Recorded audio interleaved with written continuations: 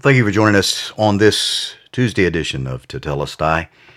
We're going to finish up today the message we've been looking at over the last week concerning guilt and shame. How can I deal with my guilt and shame? And as we talked about yesterday, there are a number of different ways guilt and shame can manifest in our life in problematic ways. But we also began to talk about how the cross and the forgiveness and the grace of God that's extended to us in that forgiveness is the key of believing, trusting the reality of that forgiveness is the key to letting shame and guilt go and walking away from them. We will battle with them until we die or the Lord returns. Those are things we're going to battle with because they are powerful weapons in the hands of the evil one. And we're going to keep stumbling and messing up. That's just the nature of what it means to be on this journey to heaven. We're not going to have a perfect walk. And shame and guilt will accompany our stumblings and our failings. But we learn how to deal with it. And the key is, as I said, dealing with it through the forgiveness of Christ. So we're going to conclude the message today. How can I deal with my guilt and shame?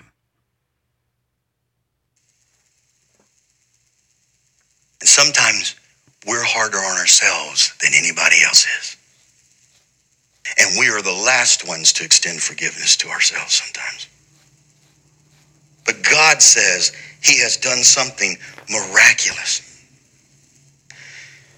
In the book of Micah, very familiar passage, and let me just read this to you. In Micah chapter 7, I think it's in verses 18 through 20.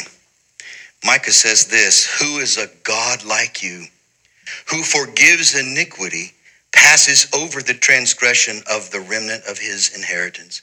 He does not hold fast to his anger forever, because he delights in loving kindness. He will again have compassion on us. He will subdue our iniquities, and you will cast all their sins into the depths of the sea." They really are gone. We need to see ourselves as God sees us. You're a new creation. He's the one that gives you your identity and who you are.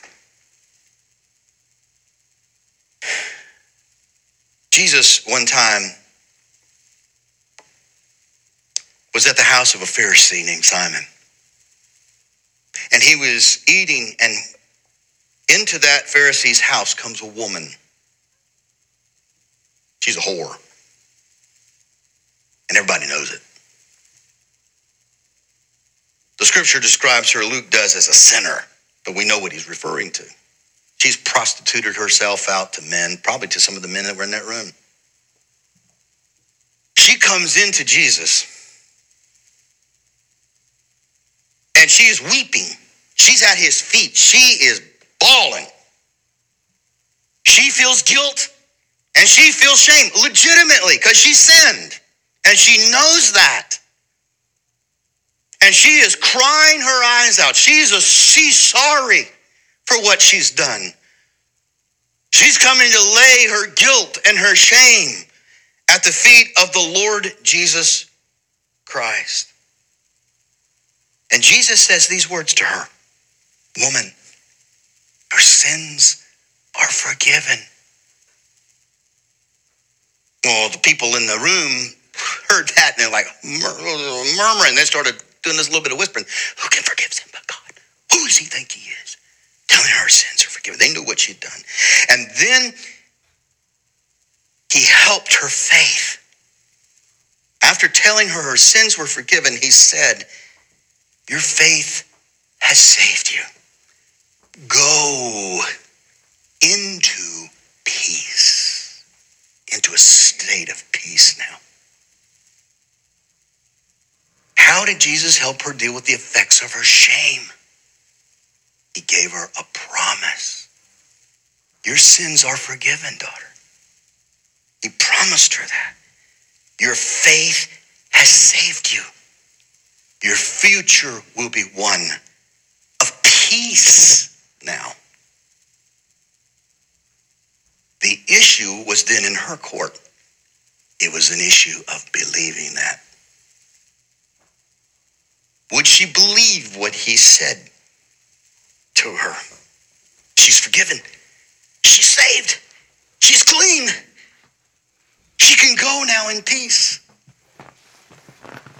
Would she believe it? You see, that's the issue for every one of us. Will we believe that he's forgiven us? Will we believe that he has cleansed us? Faith, not feeling, is the way forward out of the bondage of shame. You believe what he says, you are forgiven.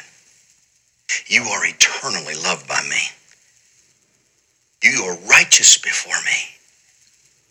I don't see what you're looking at because it doesn't exist before me anymore. It's gone. It's removed. As far as the east is from the west. That means in infinite directions in both directions. The idea there, it's never going to be brought back up. It's gone. The guilt and the shame has been removed.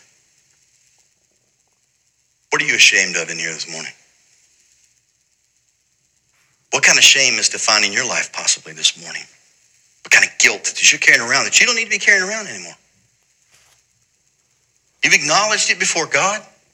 You've told him, I know this is wrong and I acknowledge it. Then believe him. He has forgiven you. Now, maybe it may be that you have to go to somebody that you actually intentionally wronged, and they're aware of that. And you need to make that right so that everything can be brought to healing and wholeness between you. Maybe you need to forgive some people who caused shame in your life. Maybe it was the kids that made fun of you when you were growing up and gave you nicknames that you've allowed to define you all your life. Maybe it's people that did things to you unjustly because they thought you were flawed and because you felt there was something wrong with me is why they did that to me. Maybe it was parents that could not give you what you were looking for. Maybe it was an addictive parent that just had no more time for you whatsoever because you never got any attention or love from them because of that. You felt it's you were the problem. It was your fault. Maybe you simply need to just let those things go and forgive those people so that you can move on from your shame. It all boils down to faith in Christ and in his promises, his truth, and believing that he loves you. There's no need to carry unnecessary shame. Accept his forgiveness. Believe it. Forgive other people. And then forgive yourself. Stop beating yourself up. God's not beating you up. Let it go. Just let it go. Believe the promise. Your emotions will tell you, no, it's not gone. It's still there. You'll still feel things. But no. The truth is, it is. There's no reason for you to feel ashamed. As I told you several weeks back, as a believer, if you were to die this moment, do you know what? God's not going to haul you off to some special cosmic room to fix everything.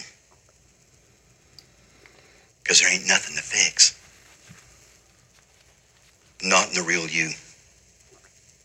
You're already fixed. You're already holy.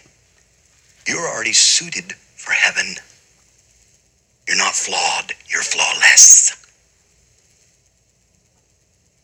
You're whole. And time we spend here in this world living as a believer is learning how to work that reality out into this hunk of meat we still live in. And become that way on the outside like who we are on the inside. And sometimes guilt and shame are like grave clothes like they were to Lazarus. Keeping us bound up. We're raised, we're out of the tomb, but we're still bound. Hear the words of Jesus. You're loosed. Let him go. Free. Jesus, thank you for dealing with our guilt and our shame. Thank you for taking it away and removing it as far as the east is from the west. May we all be granted the grace to deal and accept by faith the reality of our cleansing, our washing, and stand before you, as the writer of Hebrews says and as John says, head held high, boldly coming to the throne of grace, where we always find help in our time of need. In your name we pray. Amen. Amen. Well, I hope that you have been encouraged by this message, and hopefully maybe the Holy Spirit will work within your own life and your own heart if you're facing struggles with guilt and shame. Lord willing, we will be back with you again tomorrow. Hope you have a really exceedingly blessed and joy-filled day today.